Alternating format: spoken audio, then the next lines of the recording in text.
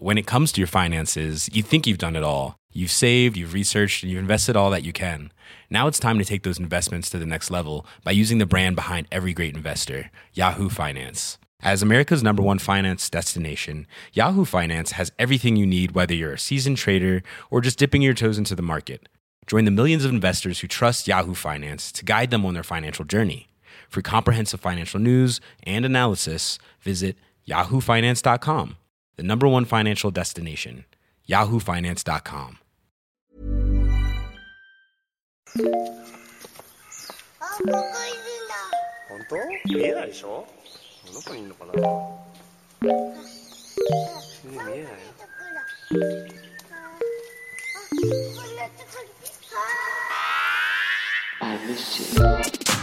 What's good, Internet? It's October 4th, and you're listening to Waypoint Radio, episode 513. I'm your host, Rob Zachney, and I'm joined by Ricardo Contreras. Hello. Patrick Klepek. Hi. And Renata Price. Howdy. So, we're coming back from a weekend, and over that weekend, some news broke, or at least someone broke some news from I guess no longer inside ZAUM, more like from very much outside ZAUM. Is that how we pronounce it? I've never had to actually say it out loud before. Well, the slash makes Zaum impossible, right? I say Zaum. Yeah, Zaum. Zaum. Zaum. That's a much cooler way of saying it than ZAUM. So I accept Zaum as our new way of saying Zaum. So yeah, Patrick, you want to explain what sort of set off this news cycle and where things stand now? Yeah, it's a little messy. Disco Elysium, obviously a game much liked here at Waypoint, and much liked in many other places, and including had that really great moment at the Game Awards. When you get shout outs to Karl Marx on the stage of the Game Awards, a game is built a little different. And so that game was not just a critical success, but enough commercially that that's going to transform the culture of any studio. And so we may be seeing some indications of that over the weekend. There was a Medium post from one of the developers. Someone else may have to explain the clarity for me on this. There is a culture. What is the cultural? So, there are two organizations. Ren, hold on. I'm getting our Disco Elysium expert. We are patching in now. Ren, take it away. There are two entities in place here. Zaum Studio, the game development studio, which has investors and like a finance board, blah, blah, blah, blah, blah, is a company. And then there's Zaum Cultural Collective, which is a loosely organized group of artists with a coherent ideology and like mission statement. Is it the entire No. all the developers that made the game? No. Not all of the developers who made the game, to my knowledge. But it is the chief creatives. So the we're talking composers, we're talking the novelist who wrote the original game and who was writing the sequel and who also wrote a novel in Estonian that is being translated into English right now. That was one of the projects of the Cultural Collective, was translating the novel that was written by the Disco Elysium writer set in the same universe into English. And from what I understand, the people who left Zaum Studio did so involuntarily, as it says in the little release. And then it is a voluntary dissolution of the Cultural Collective, which is basically them going like, all right, cool. We want to keep working together probably, but this thing we're doing called Zaum, we cannot fuck with it anymore. After we were ousted from the studio. And the direction that it's going in is not compatible with our core beliefs. And so Cultural Association, gone. Chief creatives of Disco Elysium, gone from the game studio. And to be clear, that is, so the person who set this all off was Martin Luiga, posting on Medium, but Robert Kurvitz, Helen Heinper, and Alexander Rostov apparently are also out at the studio. Yes. And as I understand it, they are regarded as they were the leads on Disco Elysium. Mm-hmm. Yes, and there have been implications in a couple of follow-up tweets that a lot of it, or some of it, was on account of business practices and like intended strategy for the sequel to the game being completely incompatible with those chief creatives, and them pushing back against it. And the suspicion is that they were fired for pushing back against a different path for the series to take, or at least that's what Luiga suggests. Yeah, unfortunately, the lack of details here make it really, like in a broader sense, not surprising that a game that becomes a commercial success that, I mean, you look at Disco, it's like a creative miracle that it works as well as it does. You know,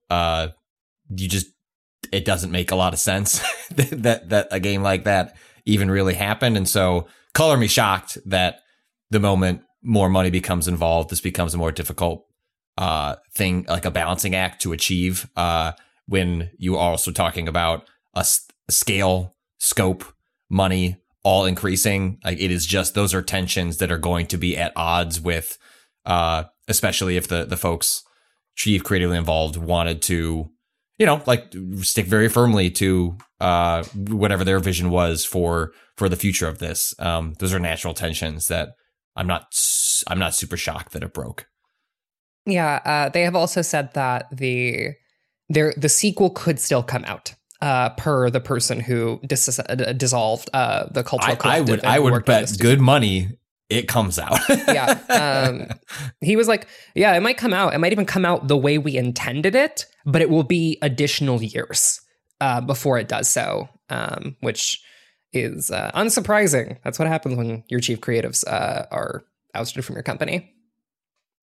Yeah, but it's just like when you get details like involuntarily, and then we're getting into hearsay and suspicion on Twitter. It's a little bit like when we were trying to pick apart the Rockstar thing before we discovered it was most likely allegedly a 17-year-old hacker. Is the lack of details.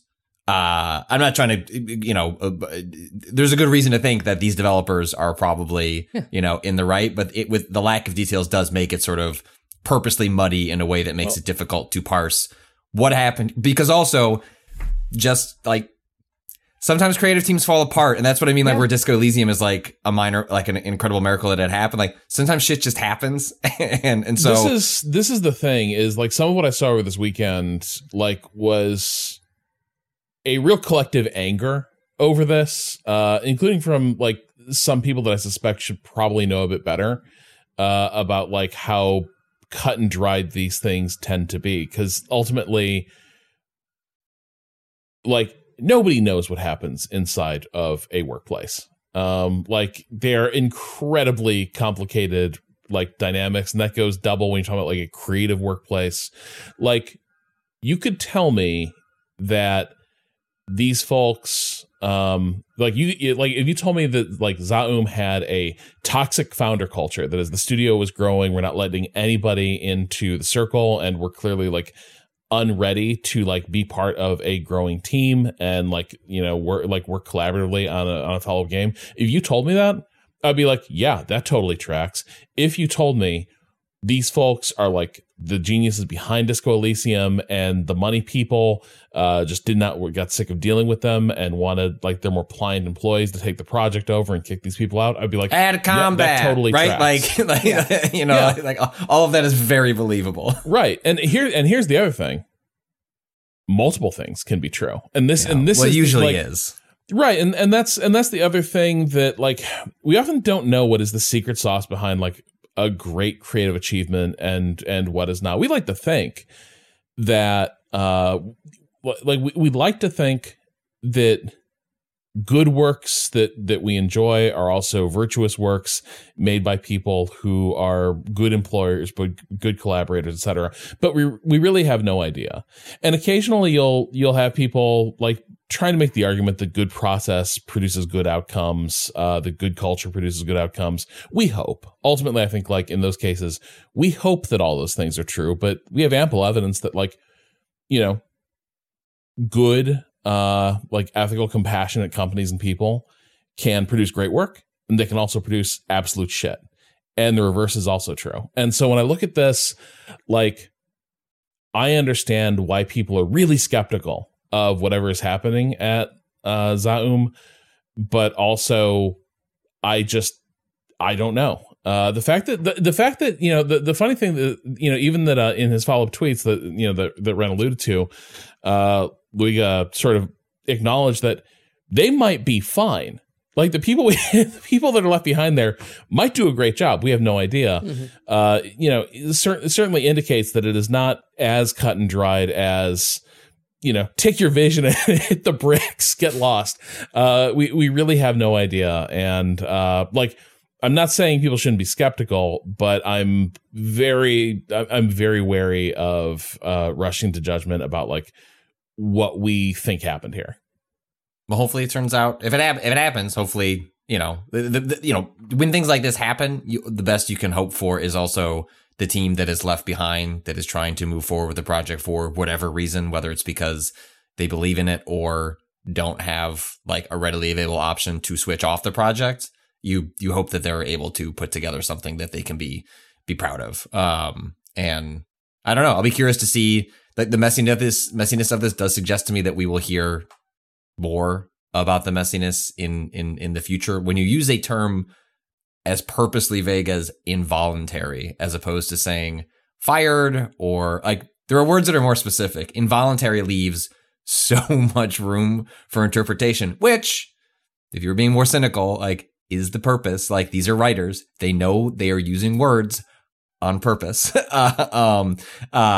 And it may be for justifiable aims. That could absolutely be the case. But let it be known, we praised a game for its excellent nuanced writing, and then they're writing blog posts and tweets using those same skills.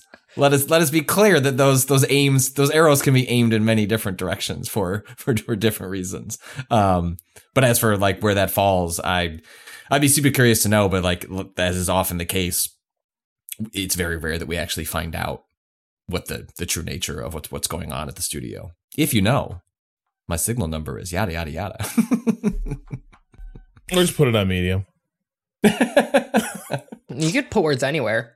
Dueling Medium posts. No one's gonna stop you if you put those words out there. We'll read it. It's true. Sadly. So having said all that about the unknowability of business and who knows what the future holds, Patrick, what does it mean that Fandom acquired Giant Bomb at all? Man, I don't know. Hopefully not worse. I think that is usually so. Yes, Fandom, who already they run. What is it? What's the wiki website? Right. Fandom. Well, I mean, they run a million. It's called Fandom, websites. isn't it? Isn't it just... Right. Yeah. Okay. I guess that's what I was trying to. Yeah. Fandom itself is like a giant sprawling, community wiki thing. I guess Wikia might be the thing that you're talking about. Do they also own Wikia? I think they subsumed Wiki at some point, but the website is just called Fandom. That's why I was. That's where I was getting confused. Apparently last week they acquired a number of websites, and including Giant Bomb, Comic Vine, which was also part of the Whiskey Media back when I was back with Giant Bomb before there was a sale to CBS, and various different websites got sold to different parts. Giant Bomb and Comic Vine went to CBS. Tested went to the what was it? Somewhere else. Anyway, there's a whole those sites got kind of sold off to a bunch of different places. And yeah, I mean, they're Giant Bomb is just acknowledging it this morning because the news just came out. But they've been sold from CBS to Red Ventures, which based on the musings I had heard over the years was not necessarily a great fit either. But it is the nature of being at a media company that you expect you are going to get sold, and then it becomes a question of, can the entire staff survive that transition? What is at least encouraging for the folks at Giant Bomb, who obviously I'm closest with, having worked there previously. Everyone, their titles transferred, their salaries transferred, everyone's employment status transferred. None of that is assures that is what things will be 6 months from now. But frequently that transition is messy right from the get-go. So that is at least a encouraging sign for people to be able to keep doing what they're doing. But I mean, look, the reality is, I get a ping from a Google alert at least once a month where Vice is in talks with XYZ with some sort of rumor about a buyout or a merger or what was the big one last year? SPAC. That was the big one that kept coming up with Vice over and over again. And in this job, you just sort of expect once you are part of a large media company, you might just be hot potatoed to another large media company. And all you can kind of really do is cross your fingers and hope either they don't know what to do with you and ignore you, which you can get by, maybe not have resources, but get by, or hopefully they understand what you're trying to do and try to help you accomplish it. So that's certainly what I'll be crossing my fingers for all the folks at Giant Bomb and everyone else that got acquired in that. There was a bunch of other websites. Yeah, it certainly seems like I think a lot of us are skeptical of change in general because it's so rarely for the good. Right. But the Red Ventures situation seemed untenable, right? Like this, yes. that seemed like a situation that did need to end one way or another. So, maybe this is into the fire, but certainly Red Ventures was a frying pan. Yeah. I mean, and that's the nature, it's just, I don't know, this will be better. It might be worse, but hey, reset the clock. Hopefully another 6 months before I have to worry about my job again. That's usually the time currency that this stuff works at. You move over and you got about 6 months before things get stressful and hairy again. But, Giant Bomb's made it through at this point a number of these transitions, and that new staff over there has been doing some really cool shit. So yeah, I'm hoping that the folks there will find value in that and allow them to keep doing that. Yeah. I suspect like a lot of the cynicism about it probably does stem from the fact that there was, I feel like a few years ago, we haven't talked on the show about, I don't know, the way the enclosure movements that have happened across the internet, but fan wikis were and are like a beautiful thing, right? But Fandom is one of the companies that really did sort of privatize all of that, commercialize it. Yeah, exactly, and also make the experience worse, right? Like there's also no by all accounts, that's what people are so worried about, especially with Giant Bomb, which is itself was founded as a database / wiki, sort of like data repository, alongside a games sort of like editorial website. And it's like, oh no, if Giant Bomb was to get fandomed, in terms of its design, that would be absolutely for the worst. Part of what's been incredible with Giant Bomb over its many years is that it's managed to maintain that part of the website, which is for a long time, Giant Bomb's database was underpinning Twitch. Like when you were looking up games that you were playing, associating that tag for a stream, that was coming from Giant Bomb's database until, they got their own sort of stuff set up. But this is that's a part that I've always I will need to have explained to me, I think, slowly and clearly, because I was listening to Nextlander a few months ago, and they're talking about back during the CBSI acquisition, the tech base went one place, and then the content went to CBSI. Their bespoke tech was pretty valuable and was not part of that acquisition for correct. I think we had to rebuild. There was a big Giant Bomb relaunch, which essentially we kept, if I recall correctly, we kept a number of the coders and folks came over and that essentially had to, for them, if I remember that era correctly, they really enjoyed this part because it was a chance to essentially redo all the work you'd done before with all the lessons that you'd had before. So yeah, the stuff got sold, but then also you're able to do kind of a 2.0. And so there was a big Giant Bomb pull move the switch to bring the database over. I think I remember us doing a big live stream about that at some point. So yeah, that was essentially the pitch on Giant Bomb in the early years was, the editorial is the attraction that gets people to a data set and a technology that you could commercialize, and essentially alongside the subscriptions, that's how you would have a business. Right. It's rarely that simple. We will find the fandom that has a widely used reference page and such. We will just buy the reference page, right? Cover it in ads, and we will generate no content. And sort of rake would be in the money. Rob. Way to describe an apocalyptic scenario for the website Giant Bomb. Yeah. Well, but yeah, but that's the thing. I wonder if that database would have interest enough to a fandom to make it worth all the bad will and the I mean, they're just a data. I mean, at this point, fandom is mostly just like a data acquisition company, right? Like they're just hoovering up. So you're right. Like maybe it's not necessarily worth it. We wouldn't even need to do this if Wikipedia just opened the floodgates for fictional universes and esports, and we could all just be in Wikipedia, and people wouldn't be like, "Is this really relevant?" Yes, it is. Yes, it is. We need to know about who this character is in Star Wars.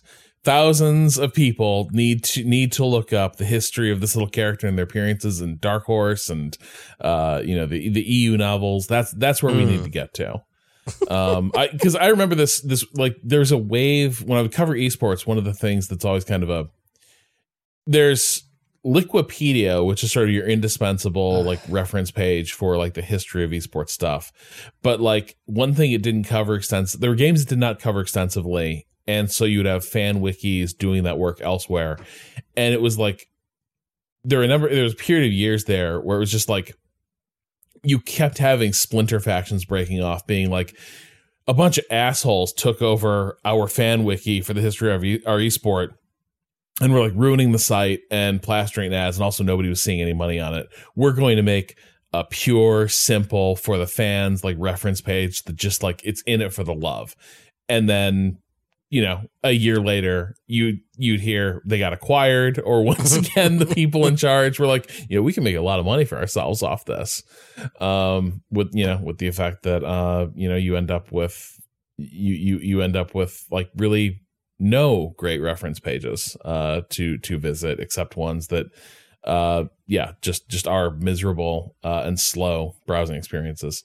But yeah, fingers crossed for everyone involved in that acquisition. Hopefully they don't mess with the content side too much, and it's just a transfer of ownership to an owner that will have a slightly better clue of what to use. Right. Yeah. I mean, the best spin you can give on it is that at least they are interested in the data, which is like a huge part of what that website is. And maybe that, I don't know, maybe some way that allows them to stay on stable footing going forward. If their previous owners just sort of looked at this weird subscription website and went, I'm not sure what to do with this. I seem to be I'm making a pattern of doing this, Rob. I keep finding my jobs like that. What am I doing?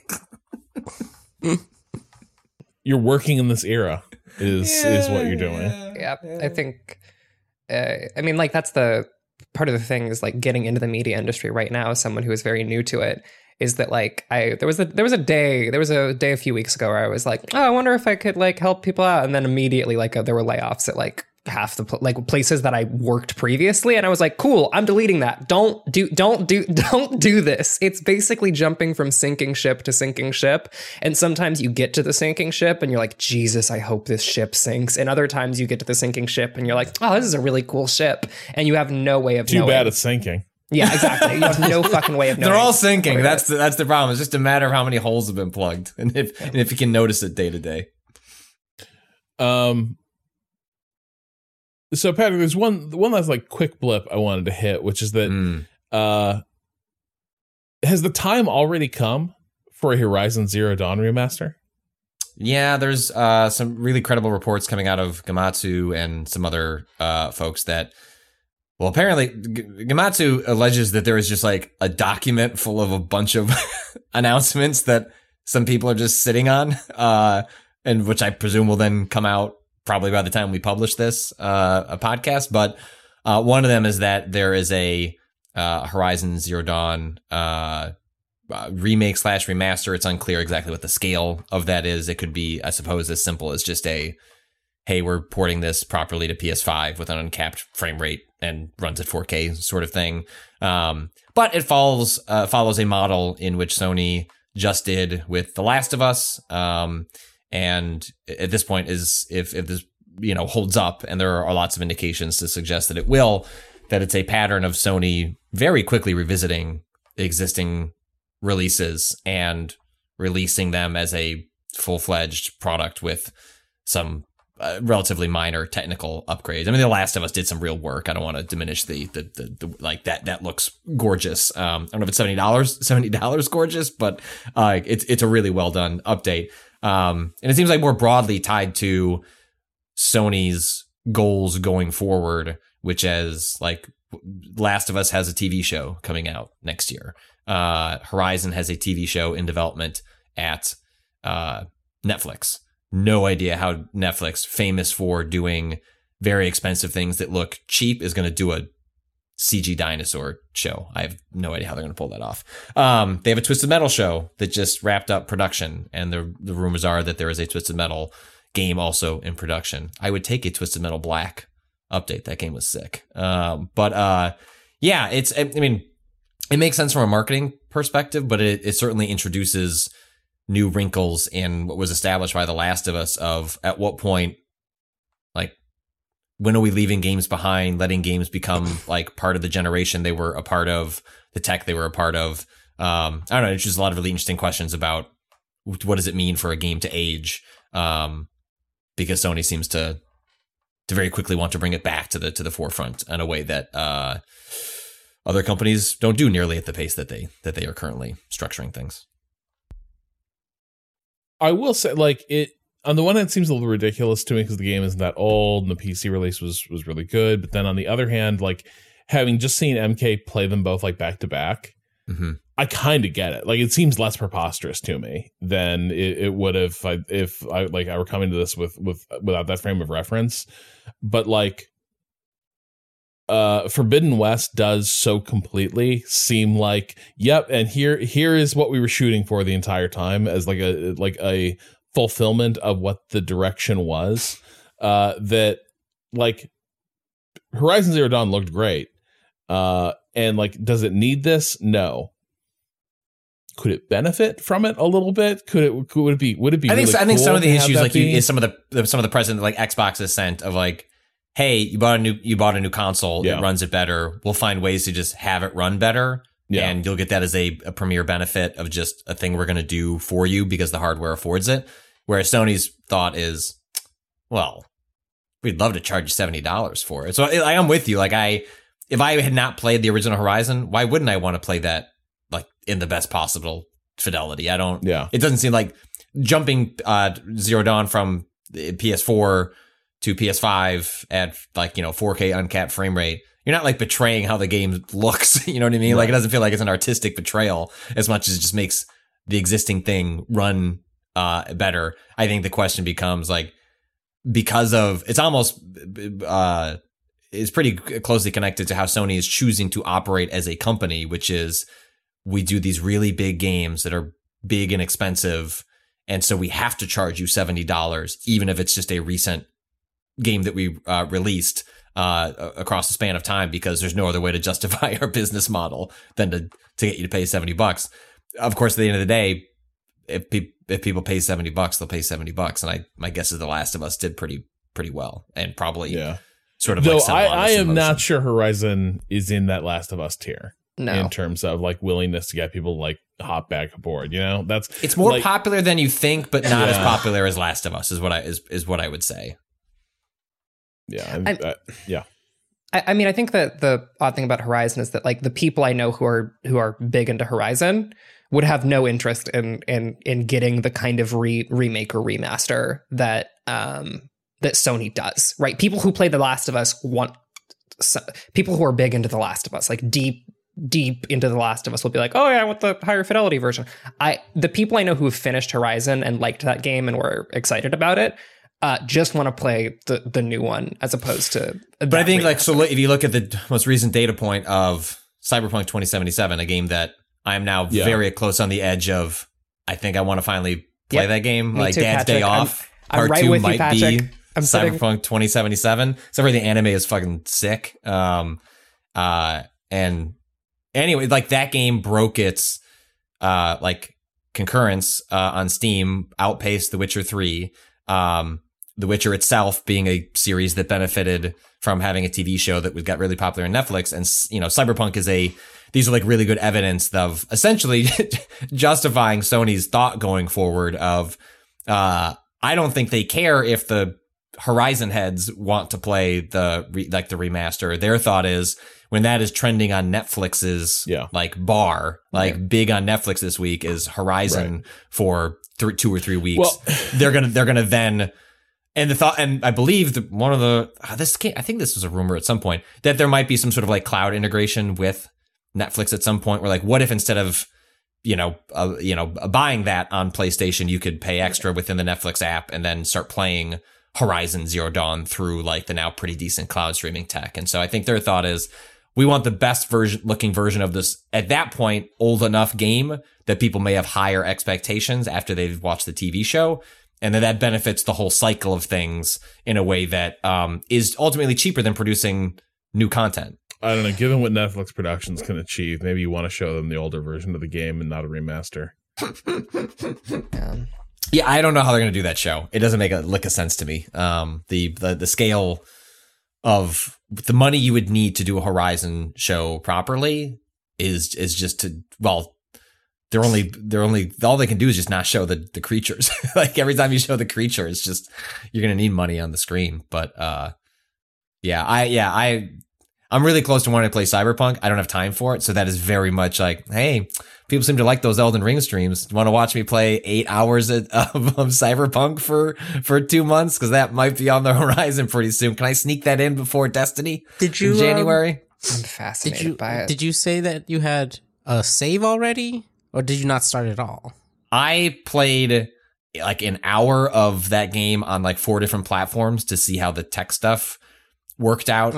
Rob, you played that from start to finish, right? Yeah, you reviewed it. And then the response was so that my thought was, I'll just wait until this game hits true 1.0. Like I'll give it however long it's going to take until it's in a better place. Say what you will about CD Projekt Red, and plenty of proper criticism should be handed towards, especially their management and how they handled that game's development and crunch, and that is all true. But it's also a studio that supports their stuff and will keep working on it. And so I was pretty clear the project would continue and that there'd be a moment where not it would become, I don't know, a masterpiece or whatever, but it would be like, all right, this is what this game is.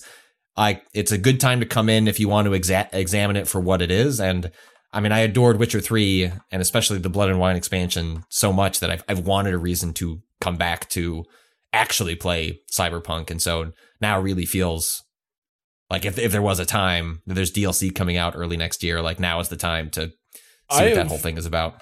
I've certainly been tempted to see how it's developed since it came out, but like for me, there's a weird thing here where I'm like, it was the negative reaction to it was like also outsized to what the game was, and so I'm also like I'm skeptical of the if there's Cyberpunk is good now.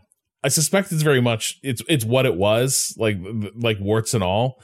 But what it is not dominating the story at this point is tech issues on like around poor optimization, which did seem way more than in our neck of the woods we heard way more content critique, but it did seem like what gut shot that launch was the quality of the release. Yeah, bad storytelling has not forced Sony to take it down from the storefront and start issuing refunds. The line that I will always remember from that game, which I'm sure is still in there, is the phrase, "That wound looks pizza wreck awful." And I've been thinking about that line for, I would say, the last year and a half. And I don't think I don't want them to fix that line. It's Listen, it doesn't need fixing. Doesn't need fixing. Leave it. Only a coward removes the phrase "pizza wreck awful." Yeah, exactly, Mina. Thank you, Mina. I think that was dog talk for Patrick. Yes, you should play Cyberpunk. So with that, let's take a quick break, and we'll be back in the second half of the show to talk about some games we've been playing.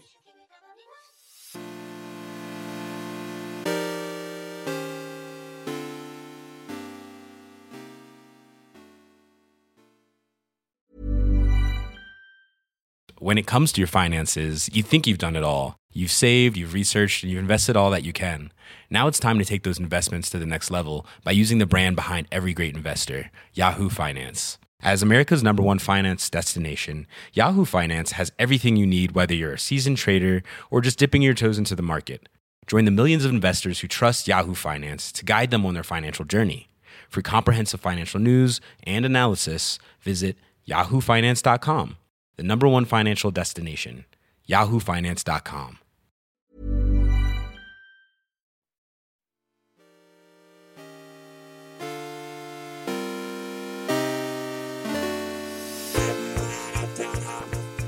All right. Kato. What?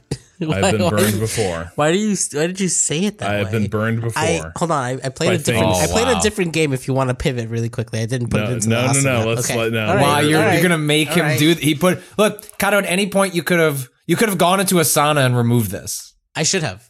Well, it's fine. It's fine. We can talk about it. Pokemon Unite. Yeah. New map makes the game completely different. Kato, do you feel, now that you've had a couple days to think on it, Yeah. do you feel it makes the game completely different? Yeah. I don't think that's an untrue statement. It's just maybe a shorter hit than I originally thought.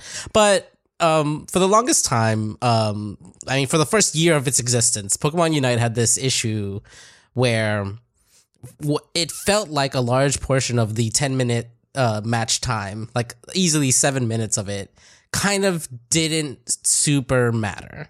The way that this is set up is kind of in a traditional MOBA sense. There's 2 lanes and a like jungle area, and in the lanes there's these little score points where you're supposed to dunk points, and after a certain amount of points are gone, you destroy that score zone. And whoever has the most points at the end wins. So you would expect, as the game like progresses, you should be scoring a bunch, because that's ultimately the objective of the game. Yeah, I feel like you'd want to be like neck and neck between the teams, like accumulating the points. It didn't fucking matter. It absolutely did not matter, because at minute 2 things happened. First, the every point suddenly became worth double.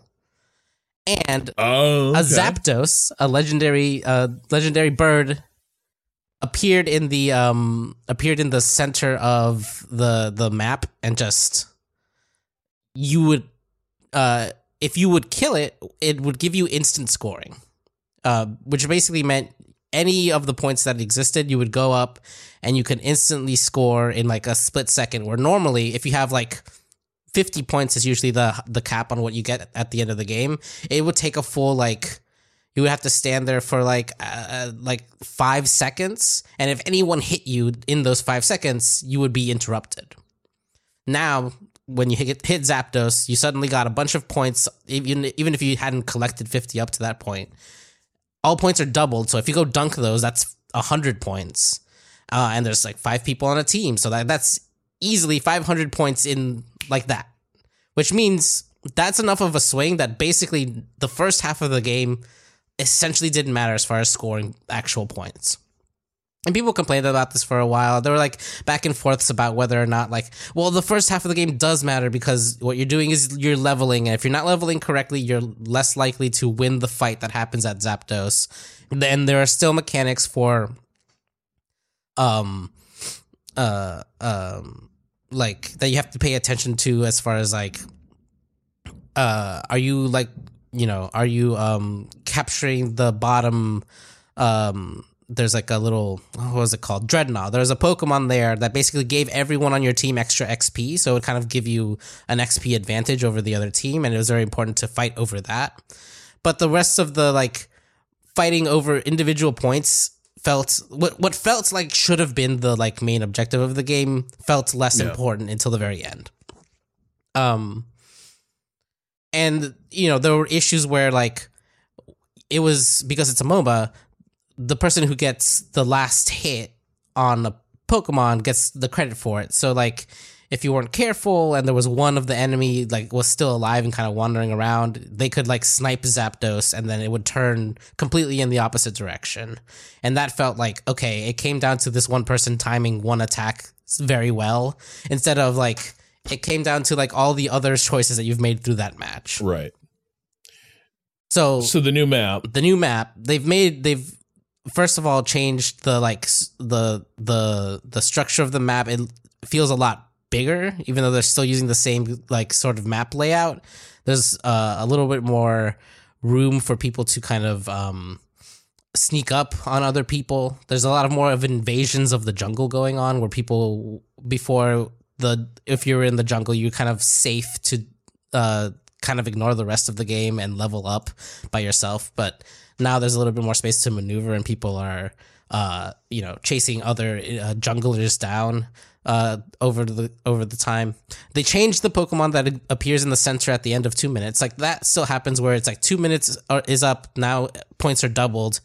But instead of it being Zapdos, they put in Rayquaza, which is a different legendary. And essentially the power that it gives you is not instant scoring, where you just walk up and you hit the button and instantly all your points go in. They've given you a shield that is a percentage of your health, which allows you to go up and score, and like people can hit you. And if you still have that shield up, that means that you won't be interrupted until that shield is gone.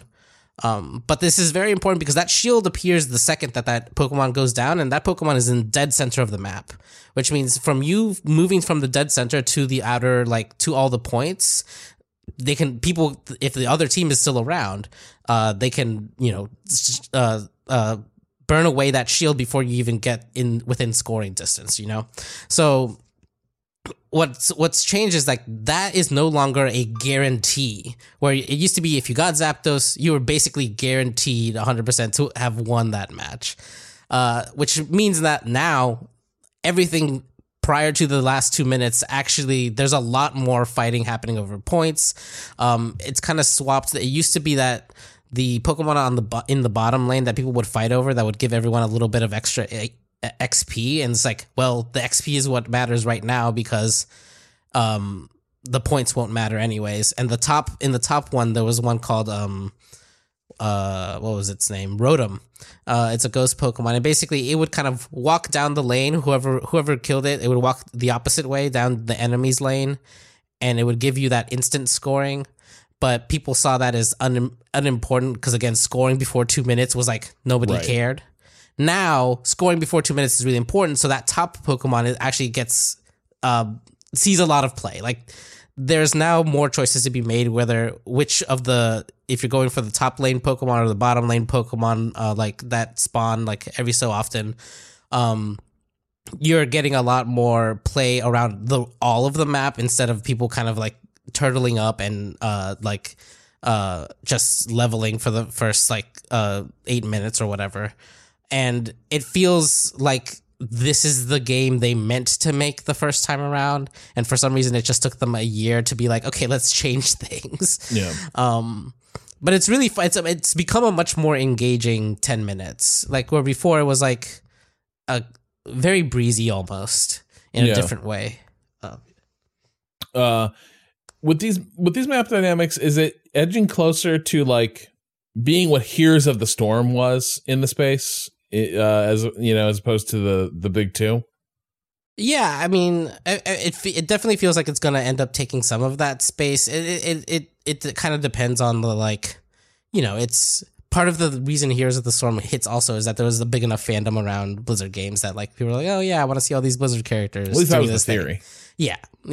So I mean, I do think it hews closer to more traditional kind of cadences of MOBA, where fighting in lane matters. Like there's more of a structure to those early minutes than there used to be. So it could very well. I mean, it's a good direction at least as far as the balance changes that they've made. So it's like it feels like it's in a very healthy spot now.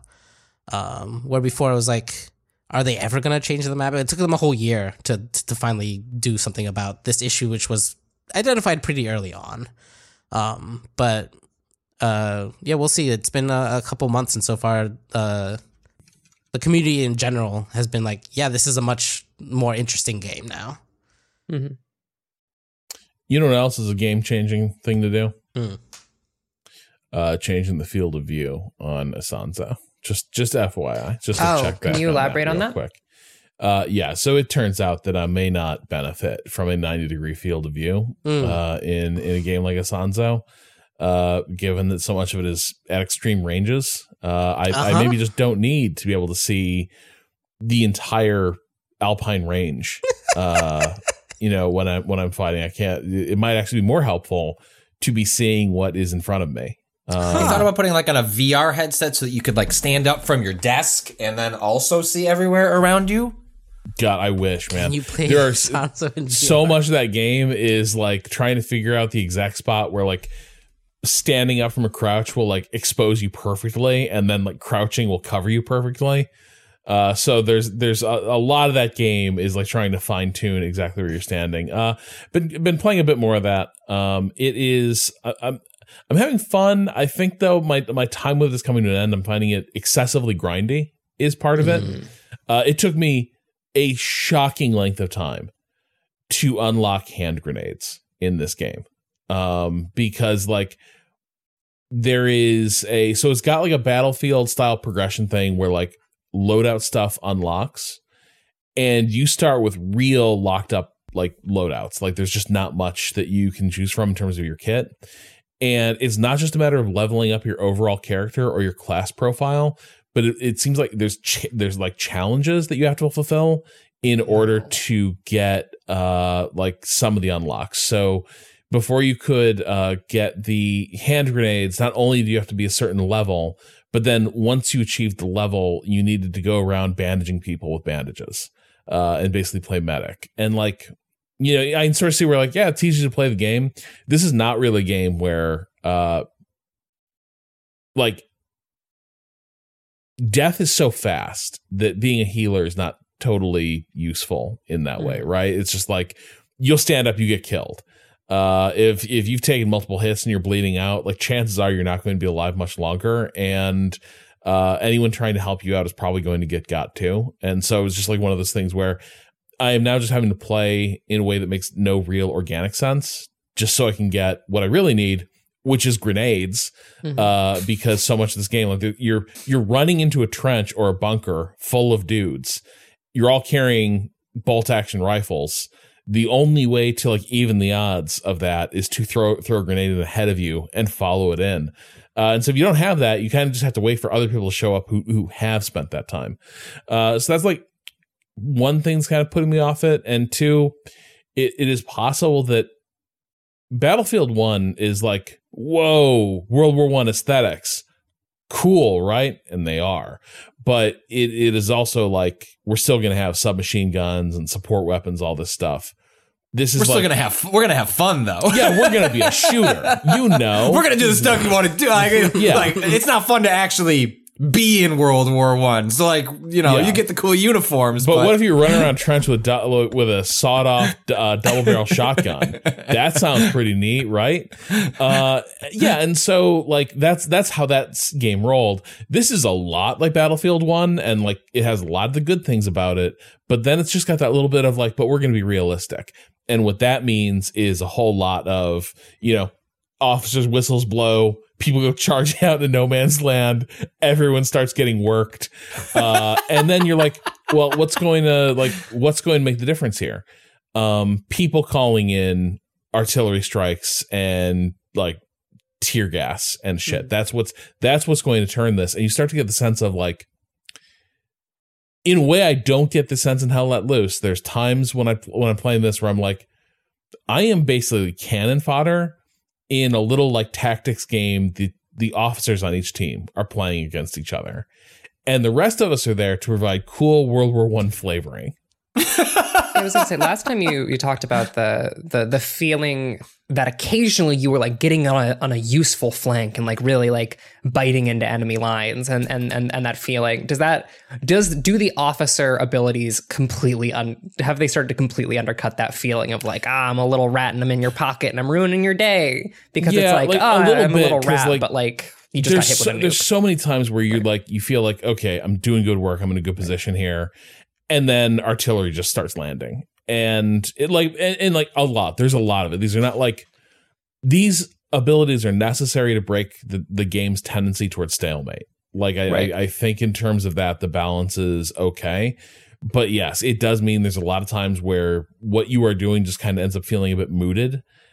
by the fact that the officer can come here and like, okay, this area is uninhabitable. This area, there's going to be no lines of sight. This area, like, and when you're not in that zone, it can feel a bit like, okay, I'm here being a little foot soldier, but there's one sniper on the enemy team that just has an amazing field of fire and is like not missing. And so like a huge section of our position that we're supposed to defend is basically uninhabitable because nobody can hit this guy. He's like he is literally like a tiny little pixel in the distance. He can be spotted multiple times, but nobody can seem to hit him. And so it's like, unless your team has another sniper who can like walk over here and do that counter snipe job, your respawns are basically just to become like target practice for that guy. And like, I don't know. It's weird. Like there's still like decent fun to be had with the game, but like I just sort of see my time with it ending because like I don't think I'm going to invest the time to unlock more of the fun kit. And just the overall structure of the game doesn't seem like it is all that much fun to play in every class. Whereas like Hell Let Loose, I consistently felt no matter what class I was playing, I was doing cool stuff. Everyone just needs to take the Titanfall approach. Just take the Titanfall approach. Let people be the cool officers and the cool sniper, and then just have the little foot soldiers be NPCs. It's fine. Yeah. You can have a foot soldier player class. Yeah. Go for it. They can be sick as shit. Make them sick as shit. Just like there is a middle ground here where you get that authentic experience.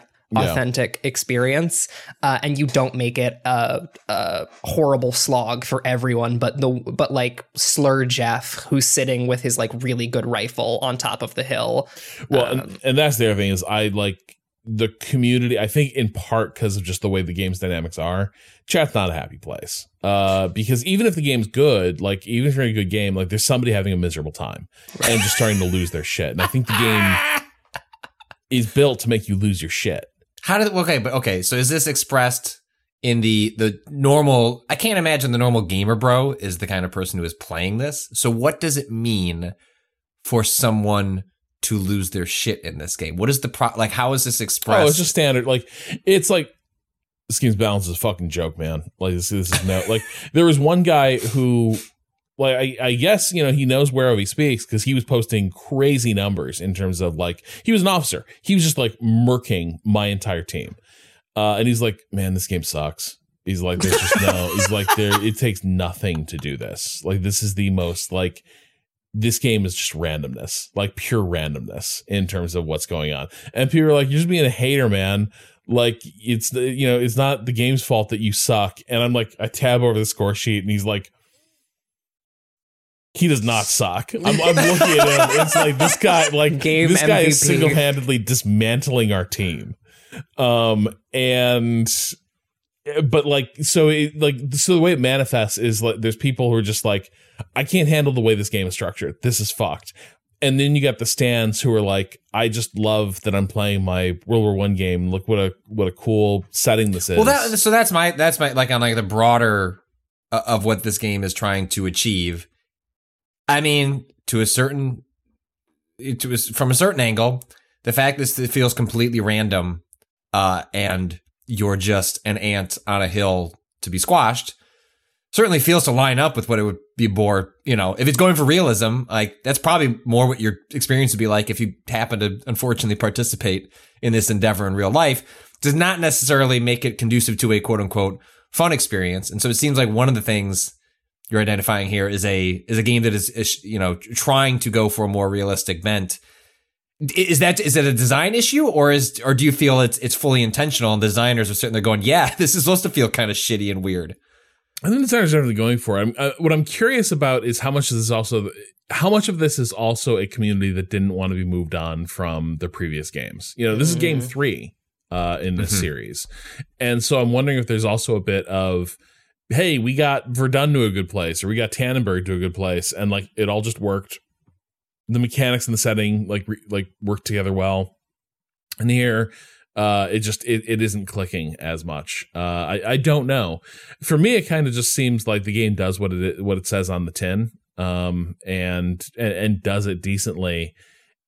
and just some people are kind of losing the patience with the pros and cons of the choices they've made.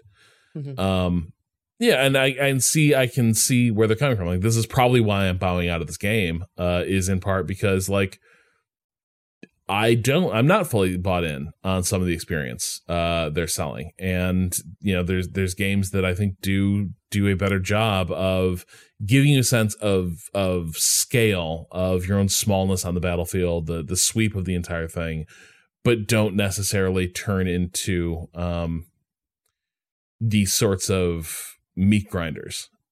Which even Battlefield 1 in places turned into that. And I guess, you know, maybe that ultimately is, you know, this is a game with a fairly low player count. Not player count, but like, I think 48 people is the max in a battle. Hell Let Loose, I want to say, is like 64. Might be 100. Yeah, I actually think it's 100. And so what Hell Let Loose can get away with is those battlefields are huge. Like, those maps go on forever.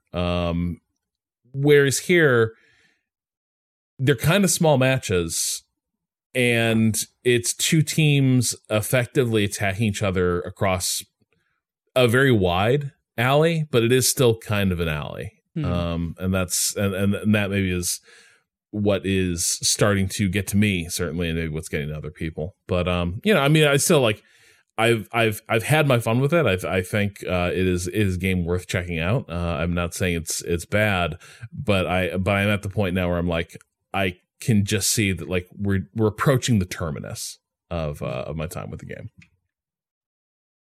Patrick, we didn't get to this last week. You've been playing a game, Desta. Yes, this is the new game from the folks behind, was it Mountain Monument Valley, and a game that I adored from 2 years back, Alba, a wildlife adventure, a game about kind of exploring an island and planting trees. It was the first game I played from start to finish with my kid, and I'd highly recommend going back and checking that out. It started as a Apple Arcade game and then came to, I think, pretty much everything at this point. And so this studio has, a new game called Desta, The Memories Between. It is currently available only through the Netflix app. You can get it on your phone and you know, tablets, and presumably on Android as well. But it is currently, I think, buried is the appropriate term, because I don't think people are going to the Netflix app to see what games like this. There's this communication issue that. Go ahead. It's nearly impossible to find them. It feels like I went into the app when you said that. I was like, okay, great. I'll go download. And like, there's kind of a section where you can see all of the like different, genres, right? But in that list, there's no games. I just have to keep scrolling past the like homepage until suddenly one of the little like crossbars in Netflix was like, we have games, by the way. Like, I'm sure must be some other way to get to the games page, but it's not obvious. Because this was just like, I was given an invitation to play, so I haven't gone through the actual formal process of downloading it like the average person would. But I believe I went this came up with Into the Breach as well, where, finally, they've made what makes a ton of sense. Like as soon as Into the Breach came out, boy, this game would be pretty cool on a phone or a tablet. And then they did it with Netflix. And great, like, if that allows the budget for you to pull it off, like that's cool. Except that I remember, so I think they are accessible if like you're in like the App Store and doing a search. But if I remember correctly with Into the Breach, because I remember seeing a screenshot of this shared on Twitter, if you searched for Into the Breach, it didn't come up. If you searched for Netflix Into the Breach, it came up. And so, like, super goofy sort of stuff. Like, some of this is, you know, tied up in like the archaic and controlling and monopolistic rules that Apple has for how their store runs, right? Like, it's back when Microsoft wanted to run cloud stuff through the App Store.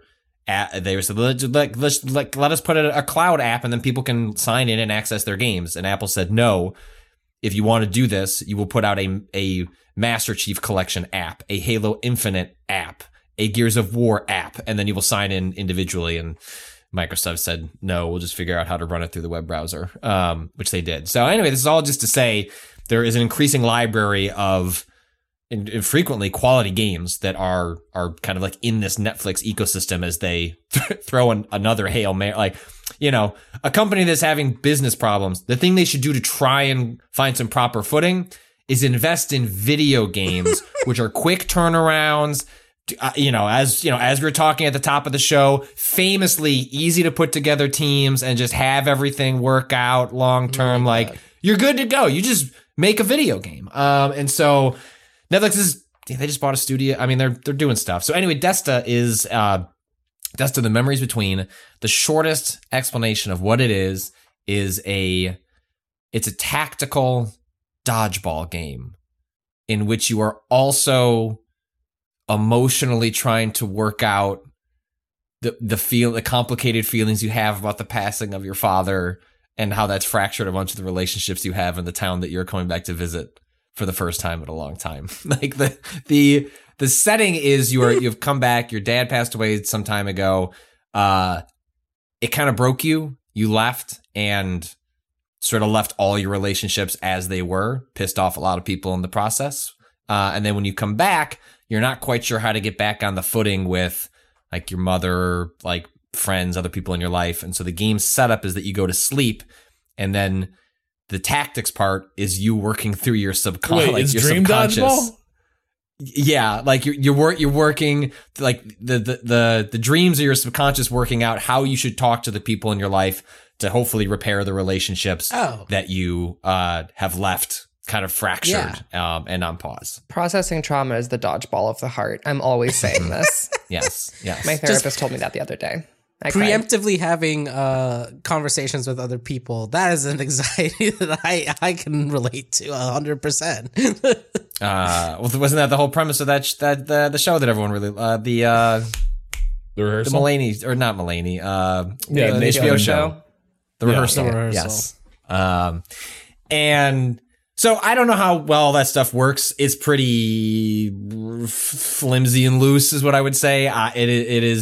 It is not treating it super heavy, but I will say it comes across more as window dressing than I would like. But what I will say is the tactics part, which is what you're going to spend most of your time interacting with, is like really neat and interesting. You start out with just sort of like one character on the board. You're moving them across a grid, and you then pull your finger back, which obviously feels like very good on like a touch screen, and you are flinging, I guess, a dodgeball. I don't. Maybe they gave me like a proper noun at some point. That's like a dream orb. Actually, yeah, a dream orb or something. I don't know. But like for all practical purposes, you are throwing a dodgeball, and so you know that comes with all the things that you can imagine, where you can fling that off of the side of walls. There are like these great moments where the balls appear like when you start when you get dropped into an arena, you don't start with one. They're like laid out on the map as like ammunition, and they don't break. They are just like a constant source of a currency that the player can grab and that enemies can also grab. But they have physics associated with them. And so like, for example, one of my favorite things to do is to maneuver my character right in front of somebody, just dead ass right in front of them. And if I line the shot up correctly, it doesn't always work because it's finicky in the way that it should be for a game that is physics based. If I throw it at them, the ball will just bounce back to me. And so then I could just hit them again. Or there are like powers that are chain based. So let's say you've got someone, like someone's maneuvering around the corner on them. They don't have a ball to toss, but you you have a character with a teleportation power. So you can teleport your ass over to one of the balls, then whip it across the screen so they can catch it. And they've got one more action point left. And so even though they aren't anywhere near the ball, you can use the other powers to set them up, toss that shit across the way. If you're lucky, maybe you've got a perk that like adds an extra damage attack, like on a throw. Like there are ones that play off of like, hey, you actually want to spend some time like tossing this between our friends in a circle before you like whip it at like a more powerful enemy. So all that stuff. Oh, go ahead, Ren. Oh, and that just all of that represents when you go to the group chat and you're like, "Hey, I'm about to text my ex. Can we workshop this message real quick? Can we as a team kind of work on this one before I throw this dodgeball?" Exactly. And we find out in the group text one of them has a green bubble, and we're all upset about it. And so I have not died yet, and that is where I'm not able to fully comment on. What I have seen to be like the main criticism of this game in some of the reviews that I read was that it's also a roguelike. And part of the way that works is that when you die, or fail a scenario, you go back to the start. And this isn't a game in which you're getting choices as you are going through the setup again, where it's like, hey, I'm going to go down a different path. Like I'm going to go to a storefront, or I'm going to go to a boss battle. Like the things we've come to expect for roguelikes, to sort of like mix up the notion that you're going through a lot of content that you've seen before, or scenarios that are slightly tweaked. The way it expresses itself here is that the upgrades to health and movement, like that allow you to like obviously take more hits, move more spaces, those are continuous. So you are leveling that up as you're completing scenarios, and that stays constant. What you lose are sort of like the powers and perks that are randomized based on your progression. And so you can upgrade those. And I believe those upgrades for those specific perks will stay over time. But otherwise, like finding them, is a roll of the dice. And there's a bunch of them. There are like potentially like 24 that you can get. And the criticism I've seen, and I can already see how this would be true, is that we've kind of like I've talked about this before when I bump up against like roguelite structures, in which I think the games would benefit from just being in a more like sort of like traditional sort of like straightforward narrative and level design. This game does not seem to reward or feel rewarding upon like revisiting and like rerunning through, other than hopefully getting sorts of powers that maybe make the individual scenarios feel more dynamic and interesting. Like as I'm playing at the moment, I think when it's like halfway through would be the arc of the game. There's like nothing in the combat that made me think what I'd really like to do is like do this all over again. I'm really enjoying what's here, but I would rather it was like 50 hand authored levels that I'm going to spend 8 to 10 hours going through, rather than being subjected to the idea that, well, when I have a slip up because I just don't have enough health and action points from leveling up to like make it through whatever the game's cap is going to be, we'll just run through all that stuff again. And so I can't speak to whether like the randomized skills will make that interesting, but I can already see that being an issue for the game on subsequent runs. I find it appropriate that the most normal person on this podcast is like, I'm just built different and haven't died in the emotional processing video game. I would simply be built different and successfully dodge all of the dodgeballs and navigate every social situation with perfect grace and precision. But it speaks to if the game, I feel like the game should have kicked my ass a little bit more at this point, right? Like purposely there should be, if you're going to whenever I've played any of these, right? Whether it's, even the ones that I really like, Hades, Spelunky, most recently Shovel Knight Dig, you die pretty quickly. So the game can explain to you, you don't get attached to any of this. Like you are going to run into, like arbitrary or knowledge-based ceilings, and then you're going to go back to the start, and then you're going to have to start fresh. What's happened, and I saw this sort of like consistent criticism of the game from other folks. I was trying to figure out if it was just me. It's like, no, you can have like really early on, like a really long run where you're like, I think I'd rather just finish this. Like, let's just keep going. And so I'll have to report back on whether like how that feels on the second or third run. But it's like, I played the game for 2 hours. I think like a run is probably 3 to 4. If done like fully through. I feel like I wanted the game to push back on me a little more forcefully at this point to ensure that like I'm understanding like what the loop is and how I'm gonna engage with it.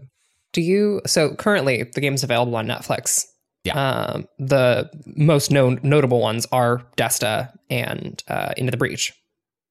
And I think they just added Oxenfree. I think Oxenfree is also okay, and Oxenfree. Okay, got it. That breaks the pattern that I was noticing, which is that it seems like they are doing. This isn't someone at Netflix is just super into tactics games and is just laundering tactics roguelikes. Yeah. I mean, just to some sense, that makes an Oxenfree makes less sense than what's going to get you to open the app and engage with the brand is something that like is repeatable. You're going like, to keep coming back to that makes like Oxenfree is a more disposable. But then again, Netflix, you could argue their entire business model is on rickety foundation because it's on that everything is disposable and meant to be consumed as though you're at a buffet as soon as possible. And then you search for new content when a roguelike is a more like, well, things are being like, the traditional release model of a thing a week and you slowly enjoy it over time. So I think there are a couple more games in there, but those are the ones that come to mind at the moment. And Into the Breach, if you haven't played it and you have a Netflix sub, like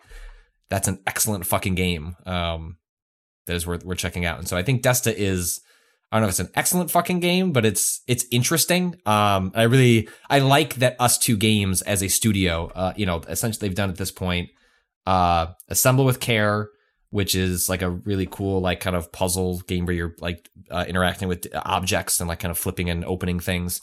Alba, and then both Monument Valley games. Like it's a real wide range of stuff that they're doing. And so the fact that this game, even if I think the roguelite stuff maybe doesn't fit as well or doesn't turn the screws, like they have a cute aesthetic. And I've to some degree, I can almost get the sense that, well, boy, we can't be too mean to the player. Look how beautiful and wonderful. And like also this character is working out their issues with the people in their life. We can't kill them in the second stage and make them feel like shit. So they can, like to some degree, I wonder if like their aesthetic works against what would be best for the game's challenge curve. Mm-hmm. I don't know if that's, whether that is true or that is just, this is their first time building one of these and it's not, that comes with its own challenges. But I give them a lot of credit for taking another, like, this is not what you would have expected from the folks that made Alba. Like there's no coherence to the studio's design ethos other than we're going to make cute, charming games that surprise you. And that's a pretty cool ethos in and of itself. It does seem like there's a missed opportunity for, if you're not doing well though, no one says Dream Dodgeball has to be a healing process. Like if you get pretty real in there. Yeah, no, it doesn't. Just reboot, just restart and you can do it better next time. No, like, there are no choices. Like there's no branching narrative or you choosing how is this character going to engage with the people they have, harm. I want to be careful what you imply with the word harm, because like with like your best friend, who is the first character you pick up, who then becomes a part of your team, and you can have up to 3 players on the board at once. And then as you get further on and unlock more people, those become folks with different skill sets that, you can swap in based on your preferences and the perks you're getting as you progress. With your best friend, but the game implies well, your dad died, that kind of messed you up, and you just ghosted the person who was your best friend your whole life. And the game's resolution for that is, maybe we were besties once. Sorries? Okay, we're besties now. And I'm like, I don't know if that's how I would feel. Like the game implies that there would be not darker, but that it's probably something that should be treated a little more seriously. And it's pretty flippant about the emotional categories that it's playing in. And so I don't think that, I think it's just sort of it feels a little odd and dissonant in a way that there could be more done here. But also I don't know if that would work against the roguelike structure. It's hey, you really fucked this person up. You caused them serious trauma by the way you just left them. Yeah, you were going through your own shit, but then you just left them behind. Not cool. But also, do you want to be reminded of that the 7th time you're going through the game? Maybe not. The end of the game is you wake up, grab your bags, load them back in the car. Oh, well, there is a dark version of the ending, which is that this character works out all of their issues, quote, their issues with everyone in their life in their subconscious, but never does it out in the real world and goes, I feel great and free. Time to go back to New York City. God, I hope that's the ending now. Well, let us know once you will. see it. And it is. It's just one last note is that it will leave the Netflix app. Like it is coming to.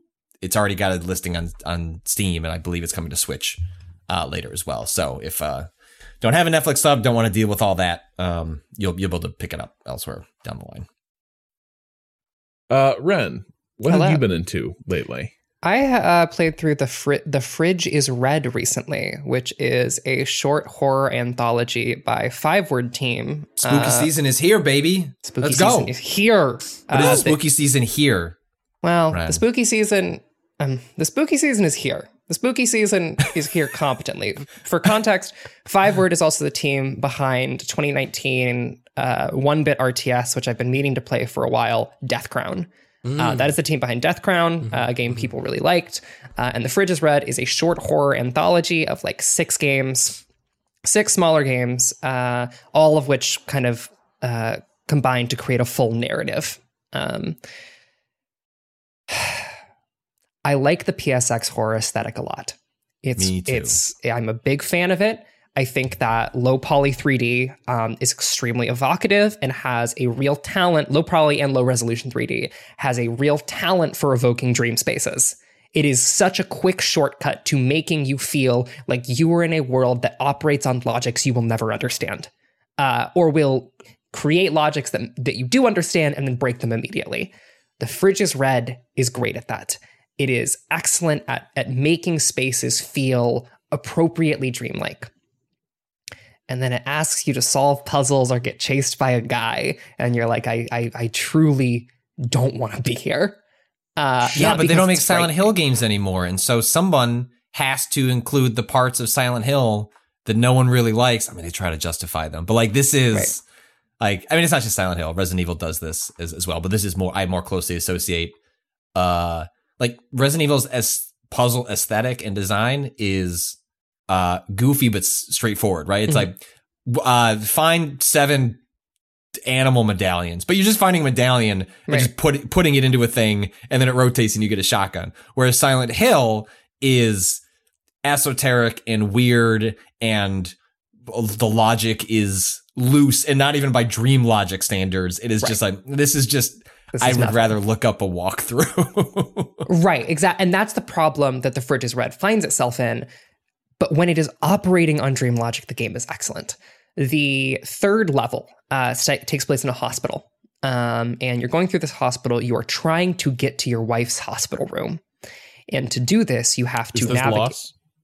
Lost? Incredible. Incredible. Jesus Christ. Rob. No, but it is at times goofy. But what you're doing is you're walking through this hospital, and they're like, hey, here is how you get to this. You have to call the oncology department to figure out what your wife's room is. And you start having to go through sequences of hallway after hallway to find different iterations of these same exact rooms to find the pieces of the phone number. So you can call the oncology department and be like, what room is my wife in? And then you go through the hospital. You have to go through this like arcane. It is doing the Lost Woods thing, the Lost Woods Zelda thing, where you are walking through and you have to walk through identical spaces in the right pattern to be able to get to the end of this sequence. And you get there, you get to the room finally, and you're like, there she is. And you are told that she's been moved rooms. And it creates this bureaucratic nightmare that is deeply relatable as someone who's spent a lot of time in hospitals as a patient and as visiting family members. It is getting to the core of what makes hospitals unsettling, dreamlike spaces, and that it feels like that they are always shifting, and 2, they are always shifting in a place where a lot of people are having the worst day of their life.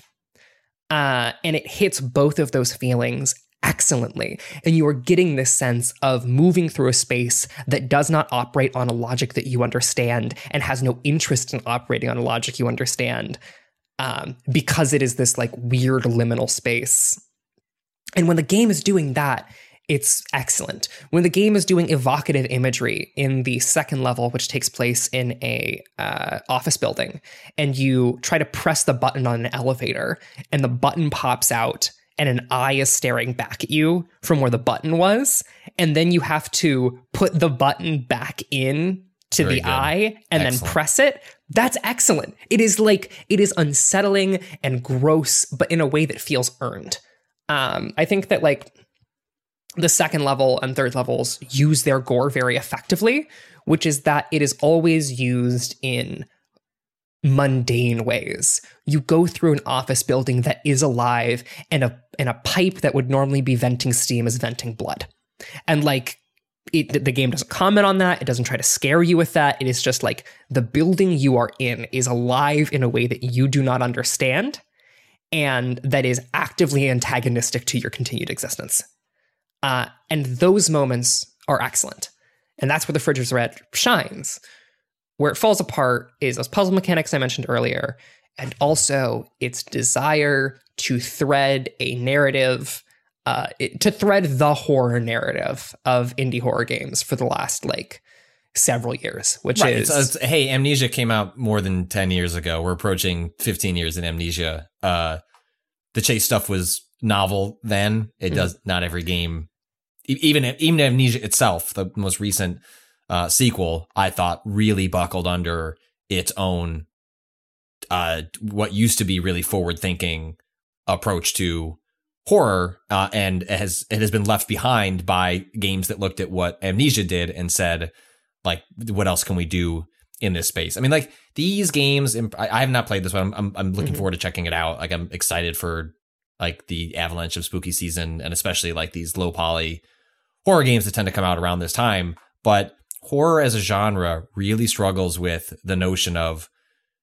having confidence in like, what is the player doing? Like, are we okay just having them explore a space and tell a story, or will the gamers need something to do? And this is something that horror, like from the beginnings of like trying to scare people in video games, usually they go the direction of, well, let's give them a gun, and that solves the problem. Like, okay, we can scare them, but then we have solved what is the player doing and how do they feel as though they are satisfied from the player perspective of like they are being something, an arc, something to do as the player. And too many of them fall back on that when they would be stronger, as you're suggesting, just exist in the space, tell your story, and allow the player to direct that experience, instead of relying so much on being chased or having puzzles. And also the other thing is that like tell a story that not everything has to be a metaphor. Like oh, I'm sorry. Have you? That is like that is no. Shitty part of every horror story. I am getting to a specific thing, which is that I have encountered so many horror games in the last like 10 years that are just like, it's just people just love doing The Shining again. They're just like, what if a dad sucked? And it's like, yeah, man, what if a dad did suck? That's so true. What if you played as a dad who sucked? And thank you for saying that. And it's just that exact narrative of what if there was a father who was absent and then his wife died and then he neglected his child. Yeah. And horror, I think that so much of this, like, horror is aesthetic first, and everything else second, third, fourth, fifth, sixth, seventh, eighth. And I think you're seeing that repeat in just a new aesthetic, right? Like this is what makes this genre such a like love-hate thing for me, is it gives me so much, but it is so rare to find actual meat on the bone. And that's why you end up chasing, like that's what things like jump scares fill the void on. Well, we don't have a lot to say here, but we got you. Right. And like the frustrating thing is that like the horror in The Fridge is Red isn't the horror of the narrative. Like it doesn't feel like the horror is what the actions of a bad dad. The horror at its best is the mundane nightmares that people actually have, right? The nightmare of being lost in a hospital, the nightmare of, trying to get out of your office building and dream logic setting in and you can't do it, right? Those feelings come across as like kind of disconnected from the actual core horror of what if there was a guy who sucked. And it's telling the narrative of a guy who sucks through those things, but the actual moment to moment doesn't feel like this conclusion of each story is creating a narrative that feels like a cohesive character arc through play. And that's a bummer. I like weird horror. I like horror that like commits to odd aesthetics and like quick narratives. And I was really hopeful for The Fridge is Red, and it kind of let me down, while also I think at its best being like a tremendous tone piece that reminds me of some of the most frightening days of my life, and does so like very effectively.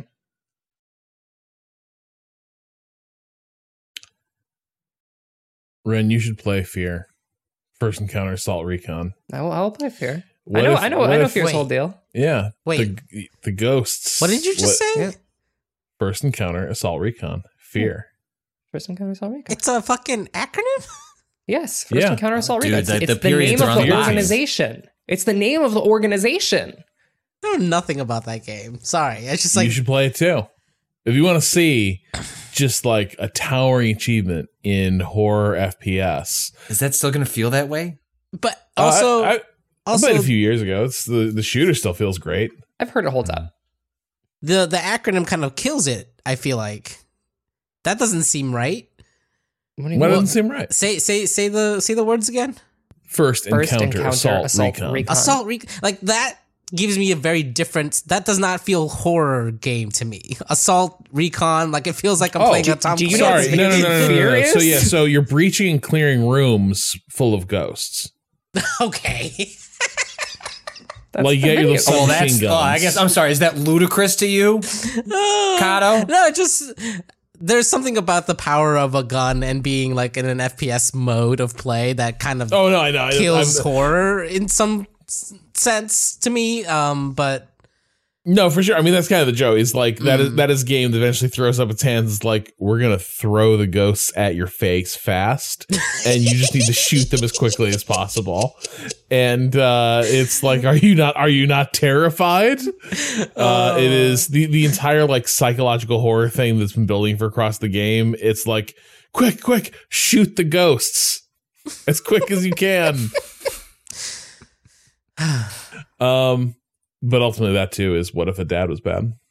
Listen, man, Damn. hey, people, No hope people, for me. people who make horror games, maybe let a woman write one of those from time to time. Just here or there. Let the woman be bad for Just once. yeah.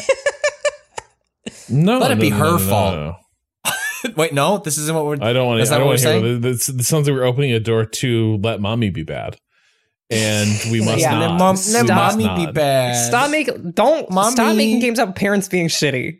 Any other horror subject, I'm fucking begging you. Mama. All right. So we should take a quick little dip into the question bucket before we go. Michael G writes, "Dear Waypoint crew, first time, long time. I have a question for you.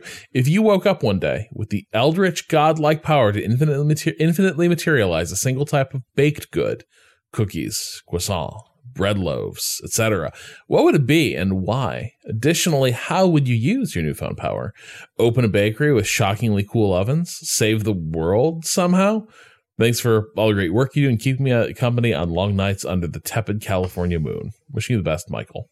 Can we just take saving the world off the table so we can make this like? I Yes. want this to be I want this to be self-indulgent.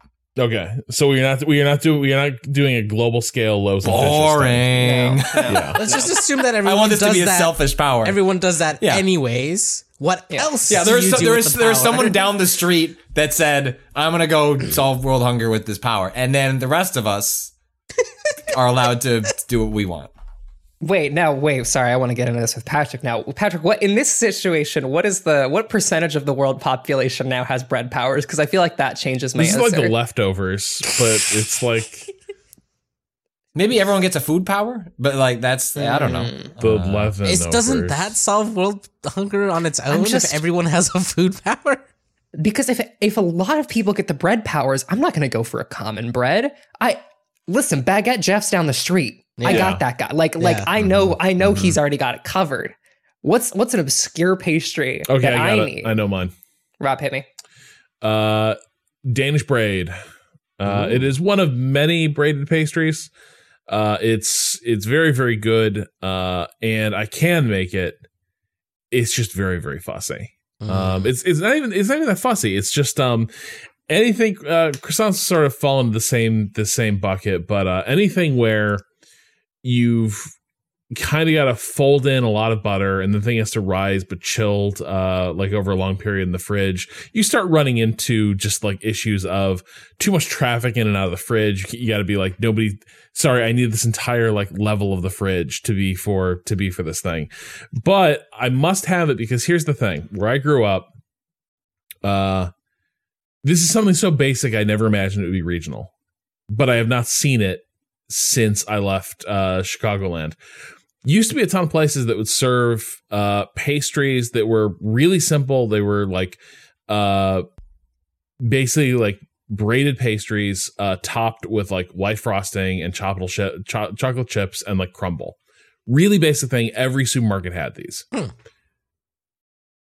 And they're so basic, I do not know what they're even called. That's the thing. It's just it's like something so like it was like it's coffee cake. What are you talking about? Like this is it's a Danish that we got. It's the chocolate chip Danish thing we got. No, that's not like I have not seen it outside the greater Chicago area.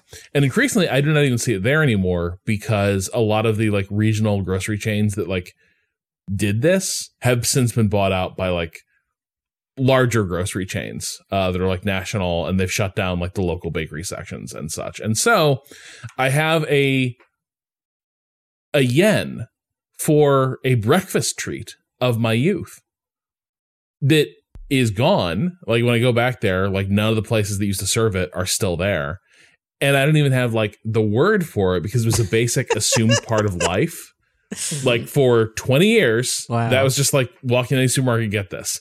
Yeah. Wow. And then like in the last 10 years, it's like, where the fuck did this basic thing go? It's not fancy. It's just delicious.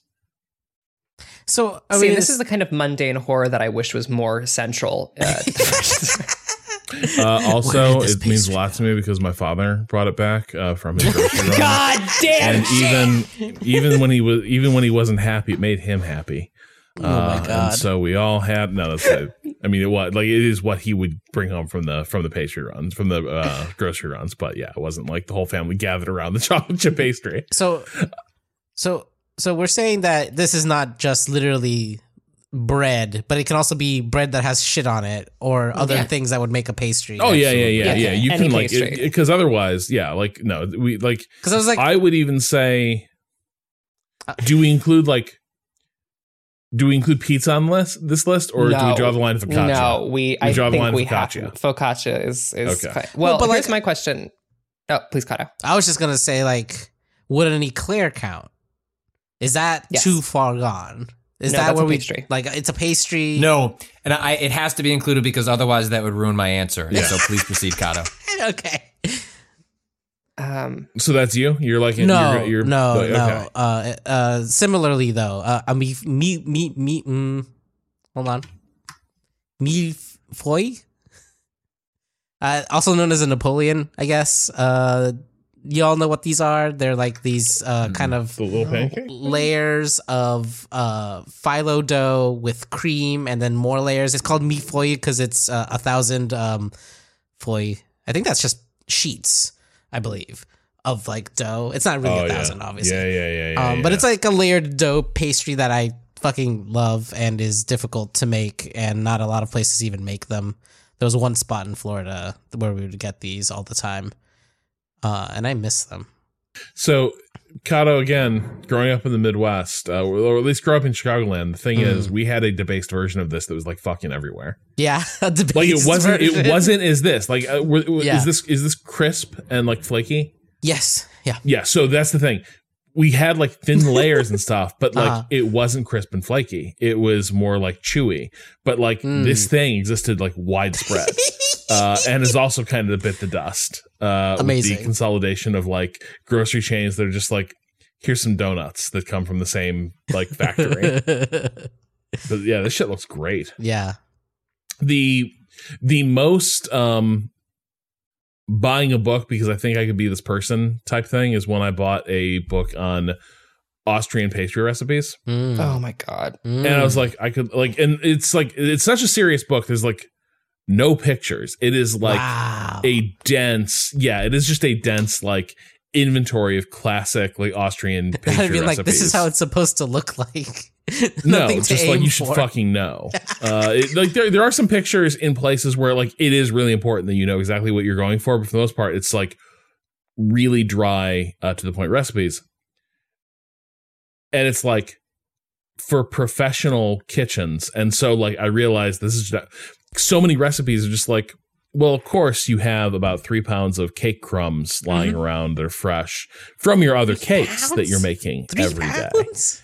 This is the thing. I was like, it's like, I think it might be commercial scale, but I'm just reading it and I'm like, so to make this recipe, it's like step 1, open a popular and successful pastry, like pastry and coffee shop. Yeah. Step 2, congratulations. Now you have unlocked tier 2 items. That's basically it. God. Patrick, you had an answer. I do.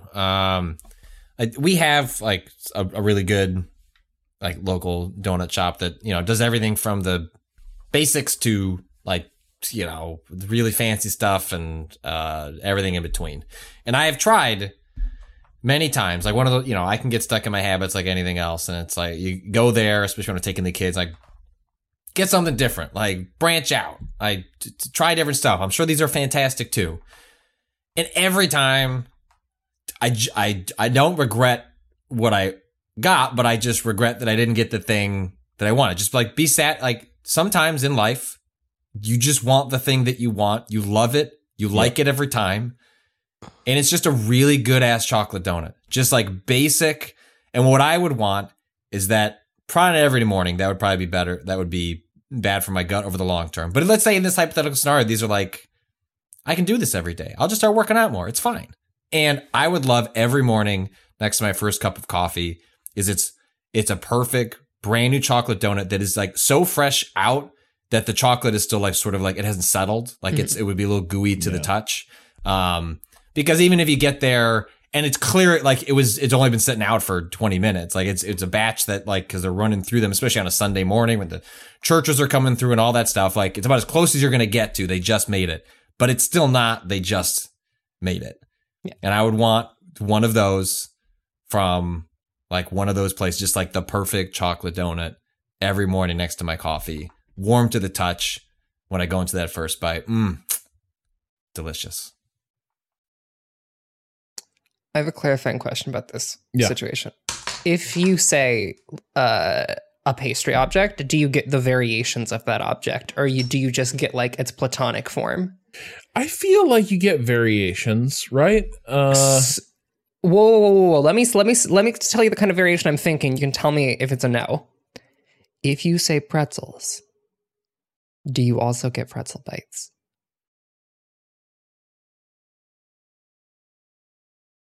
Like you're saying you're getting a Pretzel bites. spread of pretzels? You see my point of concern. Yeah. If you get a delicious soft pretzel, do you also get access to pretzel bites? Because Yes. I think you got to pit. Yes. Rob, you think yes? Yes, but I think I have a reason for this. Okay, hit me. If I'm looking at this correctly, it's the pretzel bite is going to be fabricated from making a small twist of similar dough. I feel like I would allow it on those grounds. Although you're just instantiating it. Mm-hmm. Yeah. Like this is the question. Like, also, can you vary the size of the pastry? Hang on, but Ren, yes. are we perhaps just dancing around the fact that you just want pretzel bites and you can top them many different ways and maybe you don't need the pretzel at all? But I do love a big pretzel. I know. But a pretzel. But you bite could is have a just little- savory pretzel bite and like hit like You could- scratch the same itch. and you can get a bunch of them. Yeah. You could. I think that the most efficient food vessel ever constructed is the pretzel cup. Cup of pretzel feels like to me the peak of human efficiency is put pretzels in cup. Walk around, get on that train. You wait in Boston South Station, and you eat those pretzels out of that cup. Doesn't get better than that. I've decided it's pretzel bites. It's pretzel bites. I support that. As for what I do with it, I would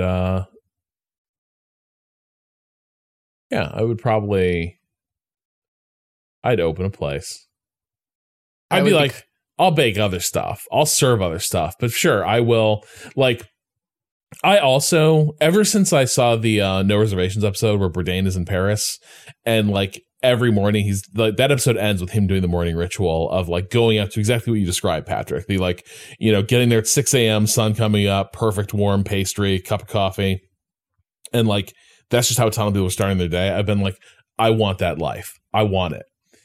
And you want to give that to people in that moment. Yes, but also I would like it for myself. Like, even if it is the end of the shift for me, right? Where it's like, okay, I've been up since 2:30, but I'm still getting my 6 a.m. coffee and a donut, and like getting a little moment of like solitude and perfection.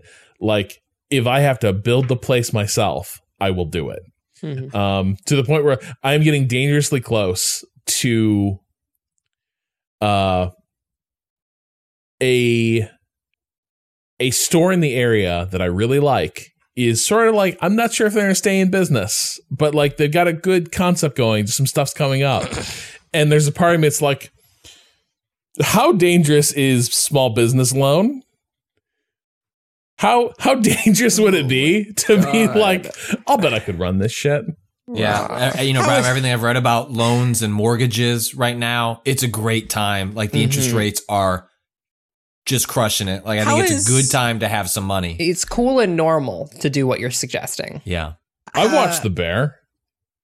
Rob going into Yahoo Answers. How is crushing debt formed? This might be better at I think that's Quora right now. That might be where you get some. How do I get the sequel to Debt? Yeah, I know. Rob cruising over to Wall Street bets. All right, if I just put a little in here, then I'll feel better about my small business loan. Rob's gonna get debt so bad that they have to reinvent debtors' prisons just for him. Wait, reinvent? They're gonna have to explicitly reinvent debtors' prison just for him. But wait, isn't that kind of a thing where like small business loans, because they want people out there taking those risks, like consumer debt, they fuck bankruptcy, you, baby, kill you. Like that's there for Rob, right? This is the thing. Like Biden took bankruptcy away from people who are not like business. Like, sorry, this is not Dark Brandon Biden, but like old like banker senator Biden. Like fuck definitely off. Worked on a bill that sort of made it harder for people to discharge consumer debt through the bankruptcy process. But like, maybe it's different if you're like, I'm going to be a small business owner, the salt of the earth, Rob, when I get my American economy. When I get my settlement from Sonos, I'm ready to invest. All right. So, okay, I think I know what I want to do with my powers. I want to be the most popular person in the shitty food social space. I'm talking the train. I am talking. Damn it! I'm talking the plane. I am talking a club with too high of a cover charge that doesn't serve food. Can you imagine how quickly you become the most popular person in the room if you are like, everyone is dancing and they're so tired, they get a drink, their tummy hurts, and you're like, what if I told you you could put a pretzel in there to soothe that tummy that you fucked up by dancing? And I can manifest that for you right now. You become the most popular person in the place instantaneously. That is a service I am providing. Yeah, I absolutely agree. Especially like in places where like businesses are shutting down. Like if there's no more like place without food carts or like late restaurants, if you're ever in a place where like the bar's shut down and people are just on their own, like how do I make this pain go away? Bam, there's Ren. And also, it's such a good social get out of jail free card because you can, instead of having to be like, I'm gonna go take a smoke, you're like, I'm gonna go instantiate pretzels outside. Yeah, I gotta run outside. I'll be back in like 10 with pretzels for everybody that works. I gotta go summon pretzels out there. If everyone's cool with that, and everyone's like, yeah, please, no, go. And I'm like, oh, thank fucking Christ. I'm so overstimulated. No one talk to me. Can't talk, got a pretz. Our next email comes from Tyler, High Waypoint crew. During the middle of the pandemic that we're still not somehow not out of, and not wanting to subject myself to Texas summers running, I bought an exercise bike and planted it in front of my TV. Recently, the only thing getting me through 2-hour rides are the misadventures of Oberhof Racing and their stalwart king, Santo Parisi, despite the fact I couldn't care less about motorsport. I have 2 questions. What is your go-to media for forgetting your body is straining itself with exercise? Are there any sports you don't like but enjoy the video game equivalent of, or vice versa? Fuck capitalism, go home, Tyler. I don't do all my exercise I do like 3 to 5 mile runs twice a week. And so that's usually podcasts because they sort of fit like 30, 40 minutes that I'll be out there. And otherwise I do like hits, which are either 10 minutes or 20 minutes. And like those are so physically intensive that you like, there's no like window to watch anything except like whatever squat or whatever that you're doing. But I know, Rob, you've been doing more of the longer distance, like biking stuff. So I presume you're putting something on while you're doing that. Yes, I am. So the issue is like attention is weird. And this thing, like, for instance, like when I was like doing more intensive workouts, honestly, like one of the best things one of the best grooves I ever got on was there was like a 2-year period where I would just do a workout that was basically timed to My Beautiful Dark Twisted Fantasy. And like the oscillations of that album were like perfect for like a really great set of exercises. And that signaled the end of the workout when the album was more or less done. Yeah. And like, that's there's cool. some, like, yeah. Incredible. And it worked great. The problem was I burned out on that album and nothing. I was like, surely I can achieve this effect with playlists. No, not quite. Not quite. It turns out there is no substitute for all of the lights. That's, kind of what we're up against sometimes. I had a similar sort of thing where I started doing hits because I've mostly ran for like 10 plus years, like 15 plus years now. And it's like, it's just straightforward cardio. And so I need to do something else. And when it gets cold out, my wife will like bundle up and go running in the really cold, as long as there isn't ice to slip on. But I am unwilling to do that. So we got a treadmill for indoors, and I just can't. Part of the reason I run outside is because there's so many distractions. Like running indoors, I find myself just staring at the mile marker. Yeah. Like let's just get and I run a much shorter distance because it reminds me of when I was a kid at like the grocery store and I'm just staring at the clock waiting to get to my lunch break or for my shift to be over. I have a TV in my garage that I can watch, and I'll try and put on like some fun, horror documentary or something to distract me for the 30 minutes. And it's painful. Like running is the thing that comes easiest to me. And it is though it is the hardest thing I have ever done when I have to do it like on a treadmill indoors as opposed to, out running through a park or something. I haven't really done like exercise, like long term. I exercise, but like long term exercise since moving to New York because I've just been reestablishing my schedule. But before, I mean, my actual like go to, I'm going to go on a 2-hour walk show was formerly Waypoint Radio, and I'm not fucking ever listening to this shit Can't again. do that shit anymore. No, I'd rather perish. And so recently, the thing is, I want to start working out more actively, but the problem is, I know what show I would want to listen to, and I know I couldn't do it. I want to listen to Blowback, the Iraq War podcast, and I'm just that's too intensive for my little brain while I'm trying to do the exercise. This is the other problem is there's a whole tier of podcasts that it's like, sorry, I can't have it just lurking in the background, the edge of consciousness, like I sort of dip in and dip out. Yeah, that's another problem. I gotta hear about Chalabi's griffs. Sorry. I'm on the other side of this of like, I require a thing that is specifically directing me to get through exercise. Like Ring Fit at home, but also like for a brief moment, I did that Zombies Run app just to try to run. I used that early when I was trying to like crack running and pacing and breathing, and I like you needed. I was like, well, maybe narrative, will, something like, to like. It was super useful for like 2 months, and then I kind of got bored with the storytelling. It was like, I'm over this, but it really did help me crack like motivation, or like, all right, fuck it, I will go two more blocks. Right. No, totally, and it was really good for that. But then I like just have been mostly sticking to like doing Ring Fit when I can get it in early in the morning.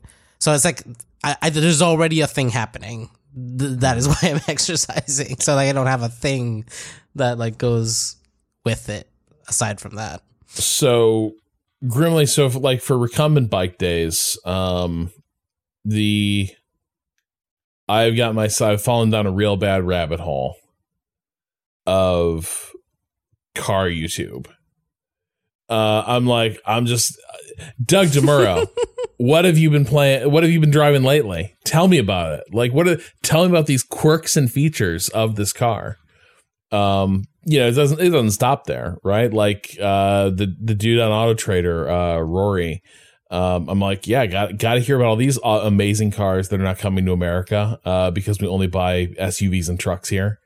It's like, yeah, absolutely. Tempt me with this amazing hatchback that I'll never get to see. But it's all fun, again, like low focus type stuff that's perfect for, if you're just sort of like pedaling away and just trying to like stay in a certain cardio range.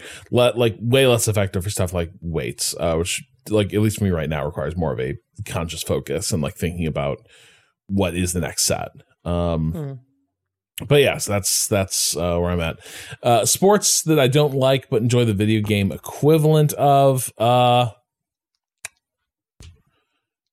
Used to be that would probably be baseball, but I kind of like baseball now. Like I loved MLB The Show, and now but I also just kind of like baseball now. So that doesn't really work. I guess maybe I could try like Ash's cricket and see what happens. I don't really play sports games. That's my cop out. Golf. Yeah, I am never gonna play. Okay, I do like mini golf. Mini golf is fun, but like golf, any other sort of golf, like I will only ever play video game golf. I will never actually go out and hit a fucking. It would be impossible for me, probably. I'm already bad enough at mini golf. Yeah. Gotta go to Top Golf. We could just. They alleviate the fact that if you don't hit it that hard, or get under it, you're up 4 stories, and so it's still going to go pretty far. If you've ever seen one of those, they're pretty neat. The first time I tried to golf, my family wanted me to do golf because it was like a family thing, and they were like, "Oh, go golf." The day one of golfing, I learned that we got the wrong-sided clubs for me because I'm ambidextrous, and so we never know which side will be my dominant side until I start doing the thing. And we guessed wrong, and immediately after the first practice, I broke my wrist. That was my golf experience. Was literally within hours of finishing my first golf practice for school, I immediately like broke my wrist, and I was like, "This, the fates have decreed me." In a different. Unrelated manner, you broke your wrist? Yes. Yeah. No. Ill portent. Yeah. I kind of knew golfing wasn't for me. Like when I would, we'd sneak into a public course before it opened, so we didn't have to pay, and just like do horrible things to the groundskeeping there. Just absolutely Praxis. like monstrous. Sorry about all them divots. Sorry about that chunk I took out of the 4th fairway. Sorry about all that sand I kicked over the green. Hope everyone has fun today. Good luck. I'm driving out of here at 6 a.m. while the kid is opening the shop, pretending that I was like, oh, I just want to know what time you were opening. All you gotta do is just like when you make that divot, drop a seed in there. Do some real property damage. Really commit to fucking up that golf course. That's praxis, baby. And that is a wrap on today's episode of Waypoint Radio. If you want more from Waypoint, you can follow us on Twitter at Waypoint, Facebook and YouTube at Waypoint Vice. You can follow me wrecking the golf course before it opens at Rob Zachney on Twitter. Kato, where can people follow you? At _Kato_appears. Patrick. At Patrick Klepek. Ren. At Ren or Raven. You can also check out what we've published on Waypoint over at waypoint.vice.com. This week you can check out, Ren's piece on The Fridge is Red, sort of talking through that game and getting into some personal experience that sort of informs her experience with the game. Great article, well worth reading. Great compliment to the discussion we had today. And thanks to Waypoint Plus, Kato and I, Kato, how are you holding up? You do seem a bit under the weather. Is Oberhof racing today, or would it be a good day for? No, all right, it's okay. Oberhof's not going to stay in the garage with some tea. No. We're good. All right. We're good.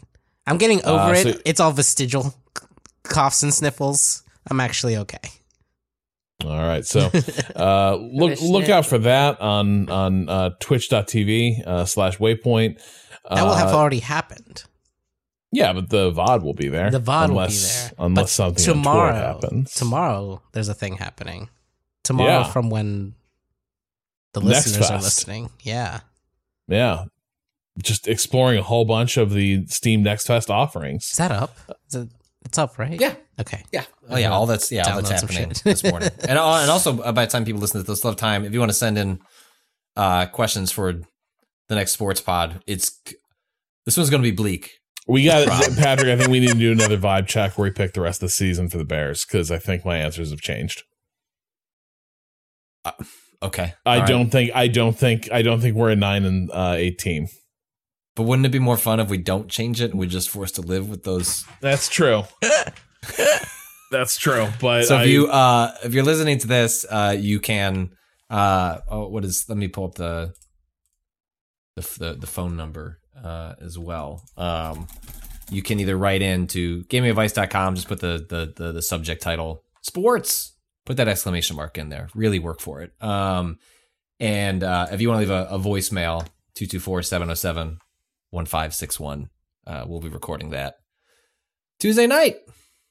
Can't wait. Good thing we committed to here, Rob.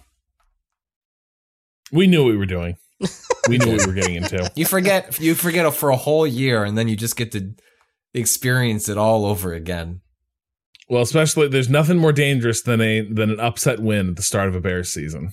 Yes, That's don't give me hope. I'd rather just exist in the abyss. And that abyss is made possible by our Waypoint Plus listeners. So you'll have the sports podcast to look forward to this week. I think this week we are also recording on John Carpenter's Escape from New York. So you can send some questions in about that as well. We might actually read them before we're recording, though the timing will be tight. If that sounds good, or you just want more Waypoint, you go to waypointplus.com, subscribe. That gives you access to our premium feed and an ad-free version of these podcasts. And you're also helping support Waypoint and everything else we do here. You can also go a step beyond that and don your Waypoint merchandise by going to waypointgeneralstore.com. Our theme music is by Bowen. The track is Miss You off the EP Pale Machine. Learn more at waypoint.zone/BOEN. For now, we are calling time on this Monday recording, Tuesday show. We'll talk to you again on Friday. Until then, fuck capitalism. Go home.